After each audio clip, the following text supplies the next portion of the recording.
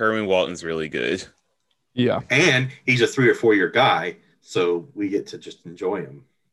Hopefully, a 3 or 4 year guy. We'll see how next year goes before I'll say he's that. definitely coming back next year. Yeah. I think as much as I do love him, he still has to work on other stuff to be NBA ready. Unfortunately, Day'Ron Sharpe is really good. Yeah. And I think he's gone. I think so as well. His stock's just going to continue to go high. I'm watching him and I'm like, yeah, that translates to the NBA. You know, yeah. like high motor can rebound better than anybody else probably. So that's for a big in the NBA. That's prime. And like the fact that he also has improvement, like he can get a little bit better with his touch around the rim, but for the most part, like he could develop a serviceable jump shot. I don't think he's going to be a 3-point shooter, but he can like hit that mid-range shot. I think he has really nice touch. And I feel like once he just kind of like realizes that he can overpower grown men, like he'll be just fine. Like he's a freshman and he's just like, I'm just going to move this like grown adult, 21, 22-year-old. But what makes me not feel so bad about it is that Walker Kessler has looked really good the past like 5 games. So it's promising. I think that it was the comparison from the start of the year, but he could quite literally be Tyler Zeller 2.0. As you all were saying that, he just stole the ball and tried a Euro step from the 3-point line, missed it, and just tapped it back in. He got the putback. Yeah, I mean he feasted several alleys this game. They were getting the ball earlier, and so everybody's speeding the ball. I think that was our season high in assists. I think we had 29 assists on the game. That was the high of assists for the year. When Carolina passes the ball, gets the ball to the bigs, and the bigs are effective, and we make threes, we're really hard to beat. Agreed. I wish it would happen more often away from home, but growth is the important thing for this kind of a team. For sure. I wish that was a quad 1 win. I don't think it is, and I'm not sure if Louisville is going to be good enough to play themselves up to that being a quad 1 win, but I'll take it nevertheless. Yeah. It could be. I mean, a win's a win at this point, especially against a conference opponent. Yeah, and you always have to acknowledge they did not play basketball for 19 days, and it showed. I mean, they looked gassed. But even when the second half started, they already looked gassed. And also they had Malik Williams come back. He didn't really have game legs either. I thought he might have been a little bit more disruptive, but I think we did a good job neutralizing him, both offensively and defensively. But you take that win. Oh, yeah. Especially with the struggles we've had against Louisville. And they're another pack line team, right? Like UVA is a pack line team. Louisville is a pack line team. Now, obviously, I don't think that Louisville has that reputation of like, hounding defense like UVA. Like UVA, it's in their identity. Yeah. But Louisville's not a bad defensive team. I mean, and Colby put it the stat. I think Inside Carolina tweeted it out. They had the best defense in the ACC when it comes to field goal percentage. Yeah, when it comes to effective field goal percentage, they were the highest, or they had the lowest. They were the best at defending shots. I'll put it that way. Gotcha. But, no, I think it does start with the guards because you have to get it down to the bigs. But I think the entire front court just executed the entire game. Day'Ron, 21 and 11. You have Walker Kessler. I think he still got double figures. Lots of alleys. He had that. One thing I like, he's 7'1" and he leads the team in floor burns. Yeah, but I think honestly, Walker's stat line kind of made my eyes go like pop out of my head. It was like something like 10, 5, 4, 2, and 2. And you're like, that's your 7'1" gazelle freshman who doesn't have his legs under him. Like, he has a lot of growing to do, but man, like makes you feel comfortable for the future. Yeah. It also makes me feel good that no one played over 30 minutes in this game. Yeah. And even spread the love. Well, I was about to say, even if you're, even though, RJ and Caleb didn't have the best of games, you've got guys like Kerwin Walton that step up. And the bigs, like, it's still crazy to me how I legitimately don't know if there is a better front court in America than our team. From top to bottom, yeah. And if we just could get consistent guard play, I think we would be like shade, like it wouldn't be 2017 because you don't have the depth and you don't have the veteran presence, but like same kind of talent. Like if you could just get one person who could facilitate like a Marcus Page, like a Joel Berry, or like, command enough attention to take the defense out of the paint so they can't pack it. Like this team would be right up. This team would be a top 10 team, I feel like.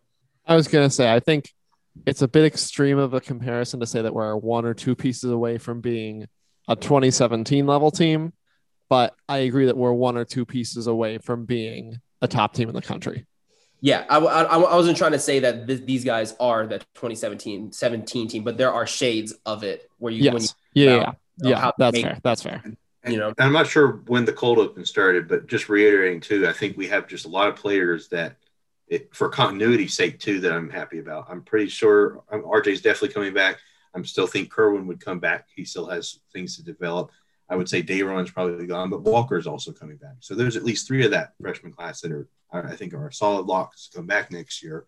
And it's kind of something we haven't had in a while, where we've had really good players, but they turn out to be one and dones, especially because they kind of overplay, especially someone like Kobe White. So it'll be nice to have players that have already shown their talent and their level of play that are coming back.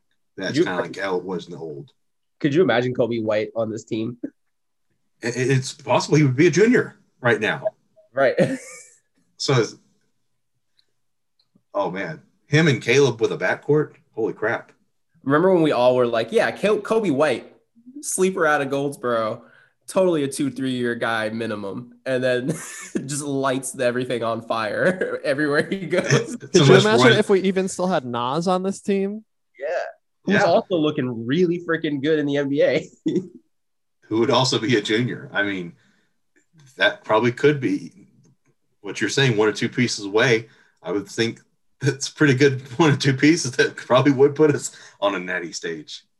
I do like, though, that Carolina might turn into the school where it's like, hey, bigs, you don't even have to start here to go to the NBA. I mean, Tony Bradley, Dayron Sharp, Marvin Williams came off the bench and he's the number 2 pick in the draft. So come off the bench and go in the draft. I don't see how any big that is interested in North Carolina doesn't look at that and be like, yeah, I should go play at North Carolina. Because you'll go get paid. It's just we need right now. My only worry moving forward is the wings. I think Anthony Harris will step up and have a healthy season, and he has the potential to be really good as well. But that small forward spot, like I haven't seen Puff. Leaky's going. Like I'm a little worried about the small forward spot moving forward, but. I don't know. I was saying some of our best teams, we didn't really had a wing ever, though. I think once he's healthy, Puff will be fine. But that's the spot where we're missing Nas Little. But when we talk about like having good wings, like we had Justin Jackson, we had Cam Johnson, like Harrison Barnes and Wayne Ellington. I mean, I would say at least serviceable. I just don't think we need them to be elite of elite to be on a national championship stage. It starts with the guards and it starts with the bigs. And that's just cherry on top. Yeah. So, overall, it was coming off of a loss against UVA, to schedule a game against Northeastern, and then turn around and, face a Louisville team that has traditionally given us some issues and win by what, 45? 45. It's the second largest conference win in the Roy Williams era. The first was when we beat Pitt State by 51 and 17. What is it that Adam says? Holes go pack. Yeah. Holes go pack. Yeah. I mean, going back to that conversation, though, with Kerwin's size, he could very well be a wing. He's 6'5". Yeah, that's true. So they could always shift him down. So I'm looking at Bracket Matrix right now, which compiles all like every bracket in that people put out. And right now we are a consensus 10.76 seed. So between 11th and 10th. If we continue to get better, that's a dangerous 10.7 seed. Yeah. I mean, listen, we take care of business, and I guess we can start looking forward. Take care of business against Marquette and have Florida State at home. And if we beat Marquette and beat Florida State at home, we should be in no matter what happens. Yeah. I don't think a loss to Syracuse on the road will take us out that much. Yeah. Well, we'll see. You know, I don't want to count the chickens before they hatch, but I think it's huge that we were able to get that Northeastern game in there because I think if there was that pause between, you know, UVA and Louisville, I feel like Northeastern has the potential to be that get right game that we hadn't really been able to have. And then to have another get right game against Louisville right after, like, I feel like that does wonders for not just like, you know, getting in rhythm and that N word, but just like getting into the groove and realizing like, hey, this team can beat down really good teams when we're clicking, you know? It definitely got some confidence back, I would say. You Morale. lose the UVA. I would think Northeastern back up morale, and then you see it. I think it hit a peak against Louisville. So hopefully it can continue hitting that kind of a stride. Like when Armando doesn't even have that great of a game and you win by 45, you got to feel real good about yourself. When Caleb Love doesn't have that great of a game, RJ Davis doesn't have that good of a game, and you still win by 45, that's a lot. And then you look now, it's like you looked, you know, the UVA game, you're like, oh, Walker Kessler, nice of you to show up. You know, great game. Nice little flashes of what you can do. You know, 2 games later, you're like, Walker Kessler's still here doing his thing. Like, all right, I guess this is a thing now. Like, he's playing himself into the rotation and getting really important minutes, you know, because he's hustling and he's hitting those shots. He's running on the fast break, getting alley-oops, which surprising. Like, he throws down alley-oops with some ferocity that I did not expect out of Walker Kessler, you know, and side note, I do love how excited he got after he got that lob from Andrew Platek. Andrew Platek. I laugh because he pulls his legs up like he. I love it. I don't know how to do it, but he's not straight legged when he dunks. Yeah. So I'm excited to see. So taking a glance at Marquette, they are 84th in KenPom. They are 100th in net right now. 10-12 on the year. And right now they're 6-10 in the Big East. Their leading scorers, DJ Carton, 6'2" guard. I'm literally just looking at his stat lines. It seems like he's more of like a driver than a shooter. He shoots 31% from 3. He used to go to Ohio State. I feel like I saw him play a couple times. What do you think of him? He's okay. I mean, I recognize the name. I don't remember the gameplay. They also have a 6'11" center who's shooting threes at 38%. He doesn't take a bunch of them, but he takes them and he makes a good amount of them. So that's something to look out for. Other than that, I don't know much about Marquette, so I'm willing to move on to Florida State. I know we've played more times, but definitely can show Marquette where that 77 banner should have been. So looking at Florida State, of course, Scotty Barnes, who we didn't see the last time. He was hurt, their 6'9" point guard. But they are stacked as always. Raekwon Gray kind of destroyed us last time out, so I'd like for that not to happen this time. Fair enough. But yeah, Florida State, they are spooky. They are scary. Ohio State and Michigan are playing right now, which is a nice little matchup. Oh, I meant to watch that. I'm making a point to not watch that just because my dad was like, Aaron, you could see a real basketball game today. Somebody else tweeted out a stat that like Kentucky has more quad one wins than, I think it was like Louisville, UVA, UNC, and Duke combined or something like that. And I was like, okay, well, are you gonna stick Kentucky in the tournament then? Because they're like that's an interesting point. They do have 6 quad 1 and quad 2 wins. So We have 7 quad 1 and quad 2 wins. So shrug. So I mean, if they're so great, that win against Kentucky early in the season looks real nice, doesn't it? Right? So keep playing up to quad 1 with Kentucky. Go ahead. They aren't going to do that, but they could play their way into the quad 2 or quad 3.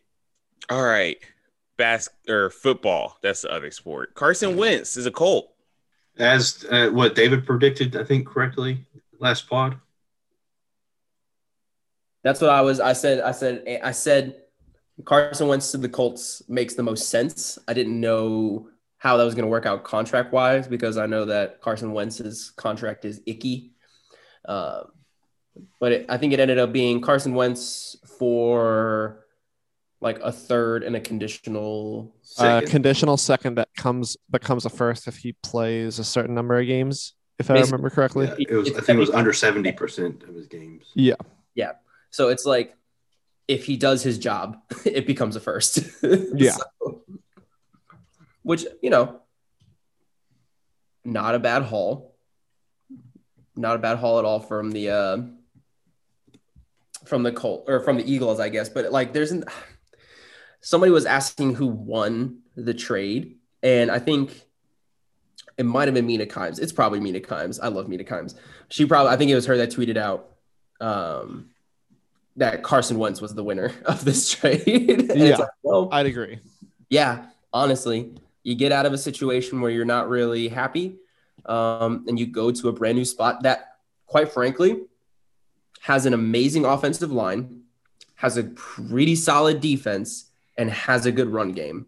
The pressure, and you got a potential superstar wide receiver in T.Y. Hilton. He has not played like but he has not played like a superstar wide receiver. But there was a time where I remember T.Y. Hilton was like. There was a time, and that was a long time ago. And T.Y. Hilton's not getting any younger. I know, because I had him on fantasy. I don't know how many years, and I don't think it's been years since I've ever had a consistent play out of it. They've got other guys, but so I still mention this though, but him going to my division rival, it still bothers me. I mean, I know how he's played recently, but I do think at least if there was a team that's going to fix things and resolve his issues, it would probably be the Colts, because he has a relationship with Reich. Like you said, the offensive line, there are weapons. Still a good, decent running game with Marlon Mack and Nyheim Hines, with T.Y. and every such. But I just don't want to put that a chance. Well, I'll wait to see what happens when he actually goes on the field, see what will happen there, but I am worried. Okay, so I just looked up his stats. In 2018, T.Y. Hilton did have 76 receptions for 1,200 yards and 6 touchdowns. But in the past 4 seasons, that's the only season where he's above 1,000 yards and the only season where he's gotten more than 5 touchdown receptions. And he's 31 years old. So that was when he was 29. Yeah. So it's been a while since he's been an elite wide receiver. But, I never thought that the Colts offense was like not serviceable, at least. Like, they've always had potential. And, you go from Jacoby Brissett to Phillip Rivers, and now you get potentially a Carson Wentz who is looking and maybe is motivated to prove the doubters wrong and have a good season. And he was having an MVP caliber season when the Eagles ended up making the Super Bowl. Obviously, he got hurt and Nick Foles took the reins. They won the Super Bowl, and that kind of diluted the whole narrative around Carson Wentz. But, he still have it? I don't know, but he has at least earned the benefit of the doubt to say, okay, you're on a new team. You're on a good team. If you can't do it here, you probably can't do it anywhere. You know what I'm saying? If you can't revive your career with the Colts, who are competent and have a good offensive line, like I think somebody, I can't remember who tweeted it out, or said it. But I think the Colts only gave up like 10 sacks last year, like 25 QB hits, which is not a lot for a full season. They've got one of the best offensive linemen in the NFL. But it will be, mark my words on this, it will be disastrous if they try to move him to tackle, like there have been rumors of. I did not know that. Yeah.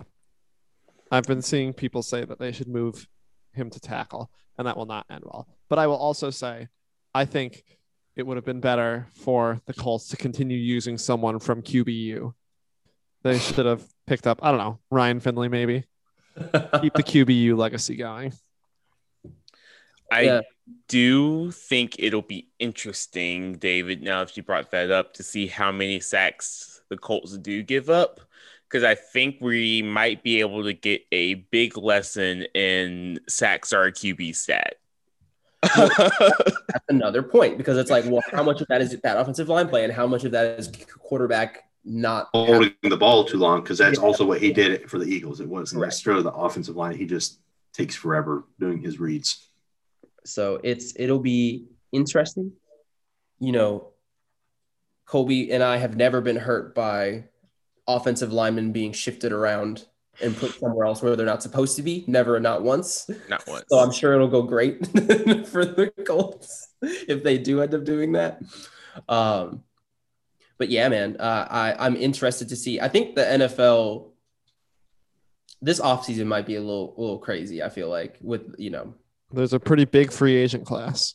Yeah, it's. I think it's going to get spicy.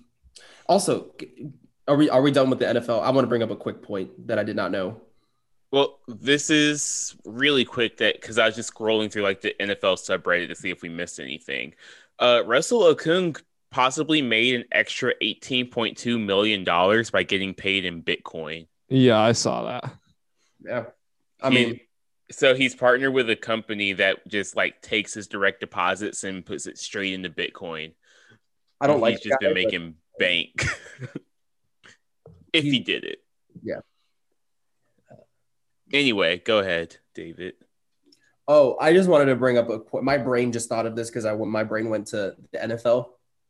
Or sorry, it went to the NBA for a second because I was thinking about like how old superstars are, and I was like, do y'all know how old Andre Drummond is? He's 27. 27. Oh my goodness. That man does. I thought he's been 40 for the last like 10 seasons. Like I've been like, oh, this dude's been in the league for a minute, but he's 27. He's 27. I was gonna guess like maybe like early 30s. I would at least put 5 years on. I was like, what? That cannot be real. He's 27. Tyler Hansbrough's 35. Can you believe that? No, I can't. Because I thought 2009 was like a couple days ago. Have we talked about T-Burrow on the call for Northeastern?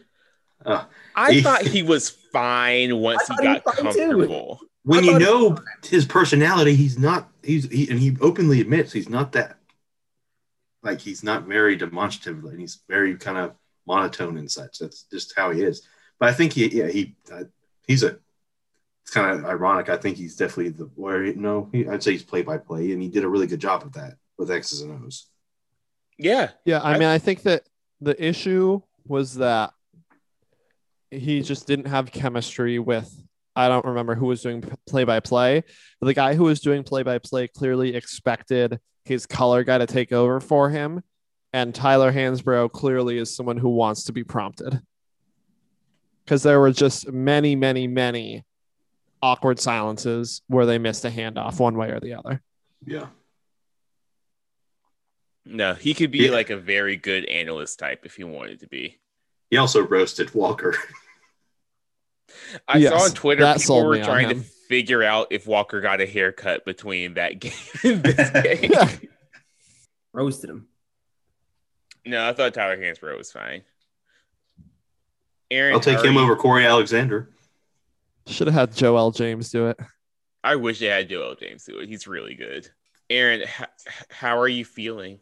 I feel fine now. It was basically just like a day-long hangover.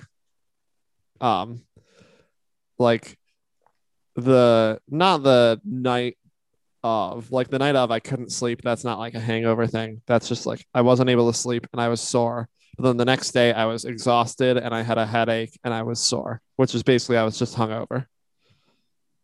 And then on Monday I went into work and I felt fine.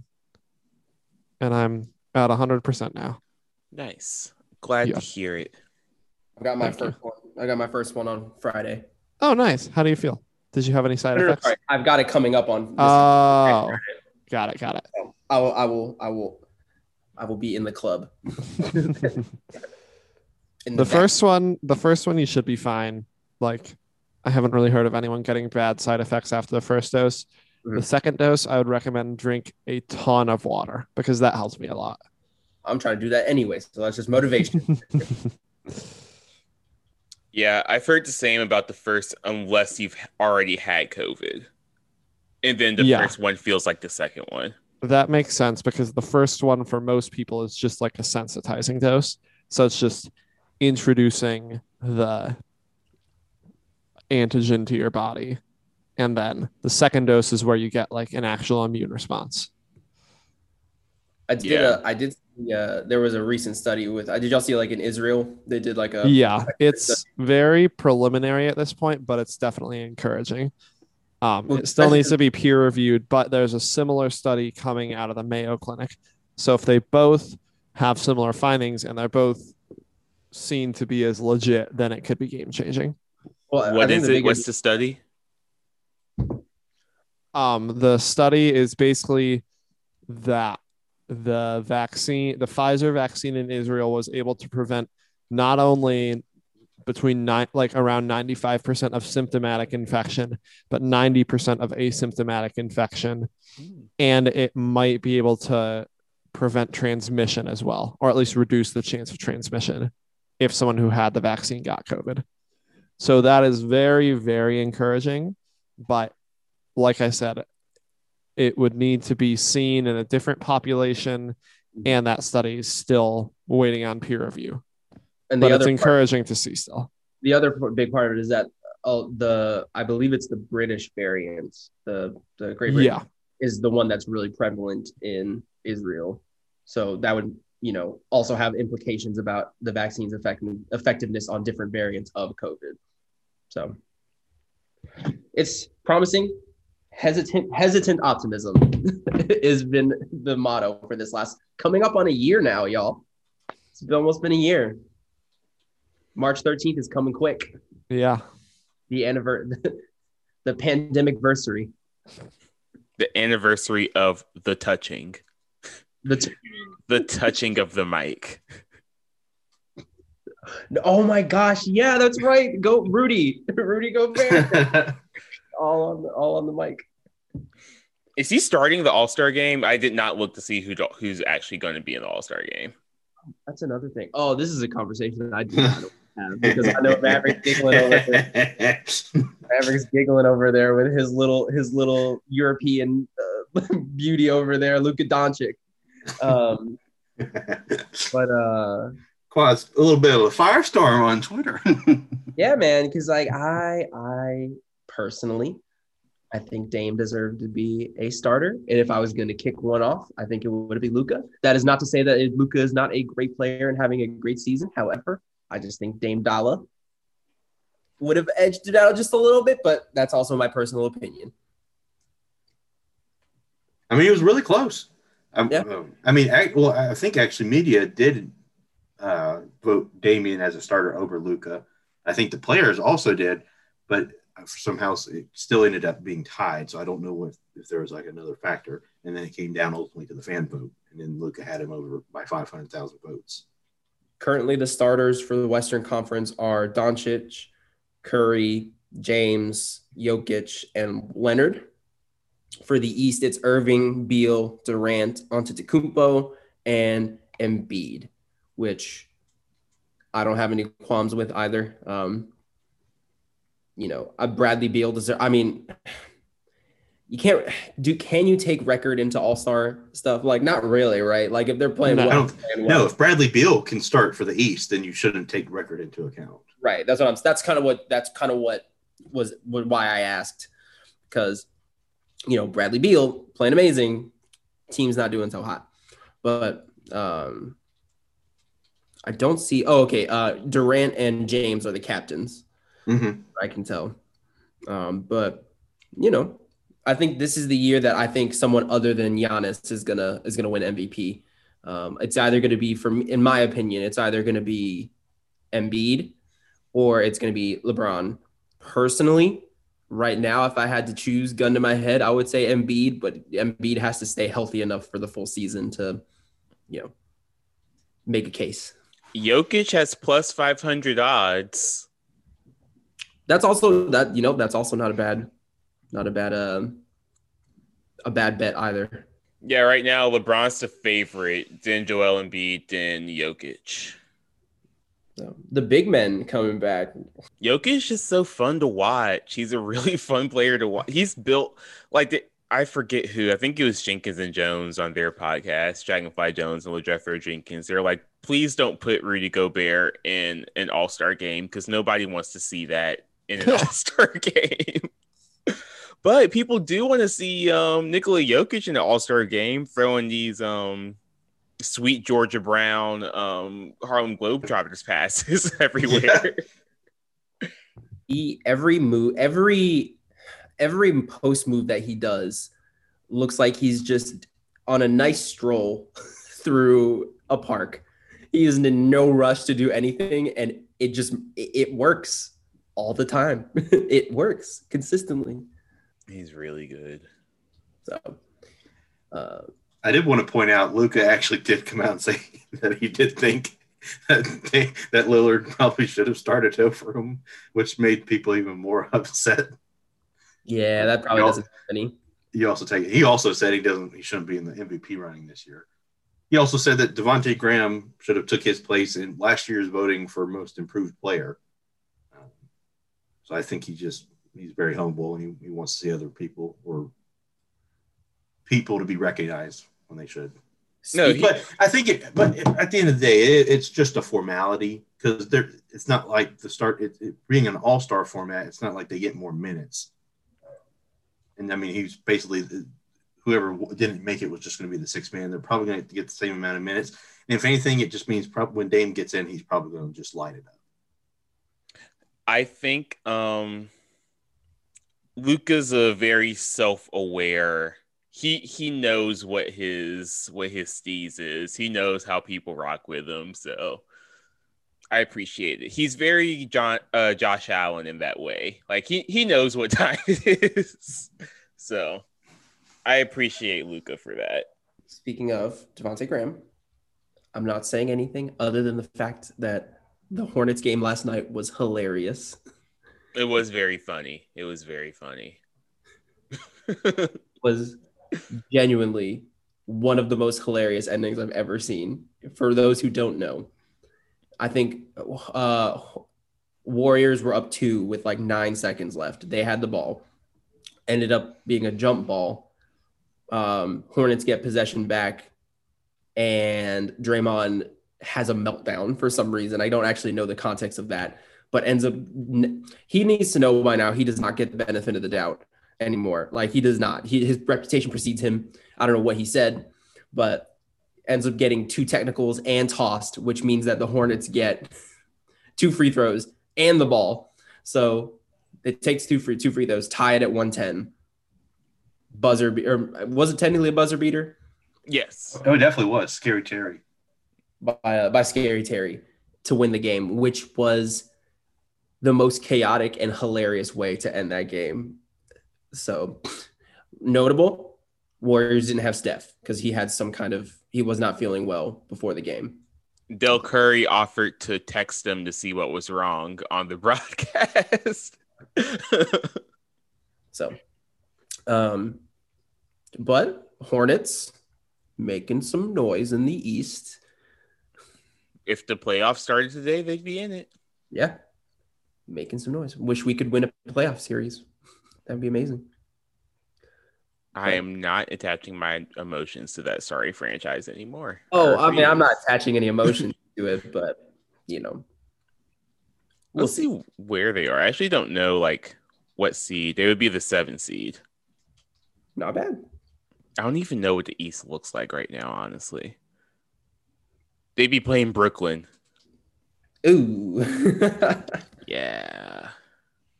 Oh, look at that. Knicks will be in the playoffs. Good for y'all. It sounds like the Nets might be trying to make at least some moves by trade deadline. I would say getting another big because DeMarcus Cousins is getting released by the Rockets. I feel like he would be a good candidate for the Nets, or Andre Drummond, because they have announced they're sitting Drummond while they mull trade options. I personally would like Dallas to get in that mix. I just don't know what we have to offer. I heard the Lakers are going to make a push for Boogie. I mean, they had him. I saw that too. They had him and let him go. Yeah. But once he gets bought out, he could probably just sign the vet minimum. And so it wouldn't be a pretty easy thing. It just goes to the title chasing at that point. Yep. That's why I would like either the Nets or the Lakers get in, because then Dallas can swoop in somehow. Maybe you make a good offer for Drummond, because I really like Andre Drummond, and we need a big that can rebound. Not I. I'm also hungry. I have not eaten lunch. I ate chicken nuggets for lunch. How? I have leftovers. How are you feeling? So that we'll end on this. Walk us through your night doing the Nugget Challenge. Can you hear me now? Yeah. Okay, Cat jumped on soundboard and sent things flying. Futon. How am I feeling? I feel fine. So the first four, I ate 50 nuggets in the first quarter. The first 40 were pretty easy. Like, I was just pounding nuggets. And then after 40, I started to feel it, but I was like, let's get to 50 by the end of the first quarter. I hit 50, and then I was like, all right, let me take a break. And I took a bite into my next nugget like halfway through the second, and I was like, this is awful. I cannot do this any longer. And I forced myself to get down 7 more. And then I was like, if I have another nugget, I may vomit. So I quit after 57.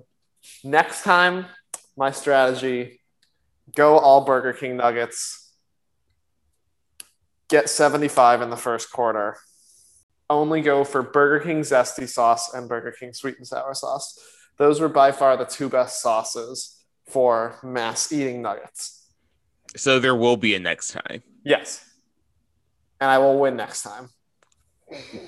I've come to the realization that taste of nugget should not be considered as an important factor in the eating nugget, in the me versus nugget challenge, because in my opinion, Burger King is by far the worst of the big 3 at nuggets, but they were by far the best for the me versus nuggets challenge. How was the rest of your night after the 57th nugget? I passed out soon after for like 3.5 hours. Probably for the best. Yeah. I didn't eat anything all day on Friday beforehand, and I didn't eat anything on Saturday until like 6:30. Oh man, that reminds me of freaking Wes on San Juan del Sur, not Blood versus Water 2. He won the Eat Nugget Challenge. Yeah, he sure did win the Eat Nugget Challenge. He ate 50 nuggets in 5 minutes. I think I could do that. I could definitely increase my speed. Oh, man. Jeff is great. I really like Jeff as a host. He's great as a host. He is not great as a producer. He said, is that a yearly competition?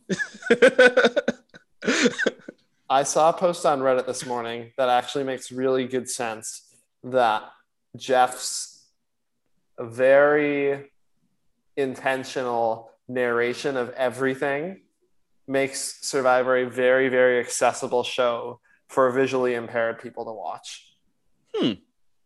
Because people with visual impairments, like if you think about it, Jeff says exactly what's happening at every single point of the challenge, which it does get annoying sometimes, but it makes it very accessible for people with a visual impairment to watch the show. Do people not like him doing that? I've never minded. It's very obnoxious, especially when he's been doing it for like 35 seasons. That's fair. Okay. Yeah. Yeah. But sometimes I don't even know what's going on visually. So like I also have, I have a smooth brain. So I need it sometimes. It's a good when I'm like in the kitchen cooking dinner and I have Survivor on, I still know what's happening. Yeah, exactly. That's a good point. It is a good point. I didn't think of it like that.